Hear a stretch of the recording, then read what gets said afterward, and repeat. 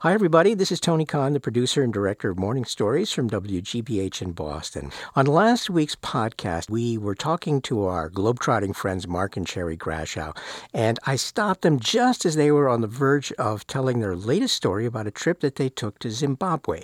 Well, here is part 2 of that conversation, a story of something that they did that led, you could say, to a chain reaction that's affected tens of thousands of lives. So what else could we possibly call this tale of the liberation of tremendous energy but E equals mc squared on a human scale? Today's morning story from the Grash House. In 2003, we were invited to a wedding in Zambia. And while we were there, we went to visit some friends in Zimbabwe. And there, while we saw all the tourist sites and went to the markets and things like that, we also asked to see some schools. And we discovered in the southern part of Zimbabwe, they had nothing. No textbooks, no teaching supplies, no school supplies for the children. We decided that maybe there was something we could do. Having been a teacher for 35 years, I had memories of huge dumpsters full of thousands and thousands of books that schools discarded. In American schools. In America. And it became very clear that it would become possible to transport these books to Zimbabwe. They didn't have something that there was an abundance of. That was, in fact, treated almost like garbage. In New York. Right. Absolutely. And we've launched on a whole new program. We go into a school and we say to each department, do you have books that you no longer use? Mm-hmm. They give that to us. Then we go and we ask the students to donate pencils, pens, soap, children's books that they loved as, when they were children, sports equipment, and we send that all in a 40-foot container. One of these big things you see stacked up on the docks in New York. Right. We can put about 1,000 boxes in one of those containers. And how much did you collect? Probably 20,000 textbooks, 10,000 children's books, lots of sports equipment, toiletries. Right now we're collecting bicycles. What happens to all this stuff? It's all offloaded into basically classrooms, and it's broken up by school. Mm-hmm. We put it on trucks ourselves with help, and we deliver it to the schools. And we were able to see children reading, sitting under a tree, suddenly having books to read, a library to take books from, with pencils and paper, writing their assignments out. In one school, a woman came over to me to tell me that school had received some of the sneakers that were discarded at one of the high schools in New York. And she came to me to say that she was raising her orphan nephew.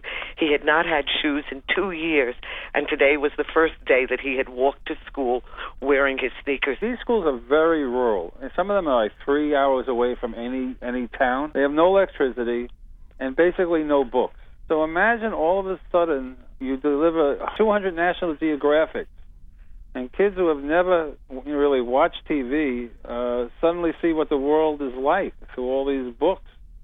It's all pretty astounding. One of the other things that we did not think about or realize, a lot of the kids there were not playing sports because they only owned one outfit. They had basically the school uniform, and that was the only thing that they owned. Yeah. So they would not play sports in fear of, getting it dirty, tearing it. But now that they have the uniforms, what they call uniforms, all these T-shirts and shorts and sneakers, they will play sports, join teams, and the enthusiasm is, very, very high. One school that we heard about, they had about 15 children in their preschool class. As a result of our bringing toys, their enrollment has jumped to 80. Now the children go to school, they have toys to play with, and they're much more excited about being there. And the parents have started libraries that they go to at night, the ones that have electricity. They had tiny little closets, basically, was their library. Now they have whole rooms where people come in and read, and kids can actually borrow a book and take it home, where they were never able to do that before. What's in it for you guys personally? For me, it's just it leaves me sky high. It fills me up. I don't know, to see what you can do and how you can change lives. Basically, what a lot of teachers go into the profession for. It just makes you feel that whether you've helped one child or 10 or 18,000, as we seem to be doing with this project, just that you can have a positive impact on these children's lives and on their community's lives. They have so little. Just a touching little thing.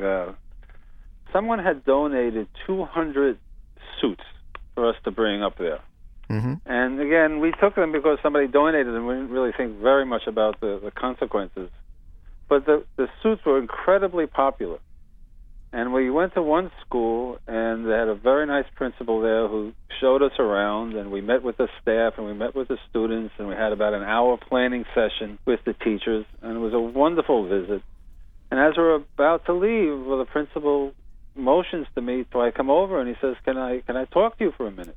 And I said, sure. So he brings me into his office, and we sit down, and he informs me that he's retiring at the end of the month. Mm-hmm. And I said, well, that's wonderful. Congratulations. You must be so proud. You did a wonderful job. And he says, no. Does this mean I don't get a suit? So I reassured him that absolutely he'll get a suit. So, but the people there are absolutely extraordinary. They treasure their children. They treasure education. They work incredibly hard. As we were unloading the boxes, the primary school that was nearby came marching over. About 300 children of ages probably 6 to 10 or 12 came marching to greet us, and it was wonderful, and they were all excited to see us, and I immediately pulled out a book. I wanted to show them what we had brought, at which point 300 children circled around me, and each one was raising a hand to tell me they recognized an animal or a shape as I pointed out the pictures. Once we finished going through the book, I started singing that classic children's song, If You're Happy and You Know It, Clap Your Hands. Mm-hmm. And there I was with 300 children I had never met before, who certainly had never attended school, and we were singing along, and it was one group, all of us together. And that was a pretty special moment for me. I have a feeling they're going to start naming a school or two after you guys there, and maybe a statue, and that'd be great. But in a way, I kind of hope they don't, if that means that it'll become easy then for someone to forget that first and foremost, you guys are just wonderful human beings. Well, thank you. Thank you, Tony. We try to fly under the radar. Well, more power to you. Let's just say one thing, and that is that the organization, the nonprofit organization that we've formed, the U.S. Africa Children's Fellowship, is just a beginning, and I think it can really have an opportunity to impact on children's lives and keep us busy in our retirement, that's for sure. Have you got a website? It's coming up. You know, you got to have a website. It's 21st century. I know. And here we are podcasting, so we want to have something that people can link to. So you got to get hip enough to get yourselves a website, okay? Okay. And let us know what it is. I agree 1,000%. Okay, and then we can pass it on. Okay. Okay, thanks a lot, guys. Okay, thanks, Tony. Talk to you soon. Bye. Bye. So that was today's morning story from Mark and Sherry Grashow on the physics of giving. E equals MC squared. I'm here in the studio with Gary Mott. You're smiling, Gary. You know, it sure beats golf. At least I think it would. Yeah, I mean, what a great feeling to affect such change in the lives of people. And also, they're in a position where they can give the people whom they're helping an opportunity to express the gratitude and, in a sense, give something back. You know, Sherry told me that when that woman told her about the kid she was taking care of who was able to wear sneakers for the first time in 3 years, she said that woman stayed there and waited for her to come, Sherry, for at least 4 hours. She had no idea when Sherry was going to show up, but it meant something to her. The gift wasn't complete until she had a chance to take Sherry by the hand and say, thank you. And I want you to know exactly where that gift went and the difference that it made. I mean, that what a reward that is. Always happy to hear from the Grashhows. It's always a lift to know what they're up to. And it's always a lift to hear from... Oh, to hear from some of our listeners. You bet. T2 Muser. I might be an email address. I listen to a wide variety of podcasts, but if I had to unsubscribe to all but 5, this would be one of those that remained.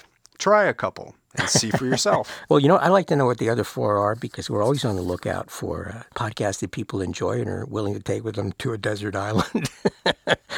We got an email from Hawaii from someone whose first name is Candle. She says, I love downloading the morning stories and listening at night in Hawaii while I work at my computer.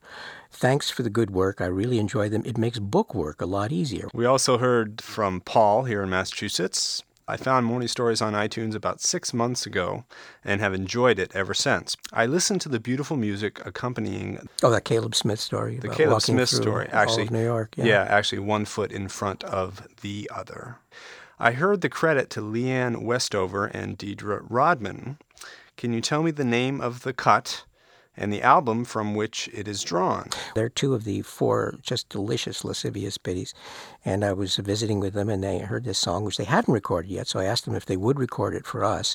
And it just so happens that I think their latest podcast, which is at... well, the URL for their website is biddiesforever.com. So, that's the number 4. And their latest podcast actually is about the recording of that song, which is called Ozone Haze. They are so good. Can't get it out of my mind. Also, we have been getting some information just in general about the number of people who've been downloading Morning Stories, and I just wanted to pass on some information about you guys. 12,000 downloads from China, 13,000 from Japan, and, Korea, UK, Spain, Ireland, Malaysia. The list goes on. Over 1.5 million downloads. It's nice to hear those numbers, but you know what I would love to hear is where we are on you when you download us, where you're dragging us to in the course of your day. The more we can hear from you and where you're getting us, frankly, the more inspiring it will be. One group that must remain faceless, but what a human institution. Ipswich, a leader in file transfer software, the people who have been funding this podcast pretty much since we got started. That's ipswitch.com, their website, if you want to know more. And I just sent Ipswich a group of letters from listeners who wrote into morningstories@wgbh.org, Right. our email address. And they said, I checked out Ipswich, and they've got some great products out there. They were thrilled beyond belief. They said, I not only listen to you, but I appreciate Ipswich's help. That's it. Thank you so much. You have no idea how helpful that is. You really have no idea. Keep doing what you've been doing all along. In the, I guess, over millions now. Keep listening, and we'll be there for you next Friday. See you then. Bye-bye.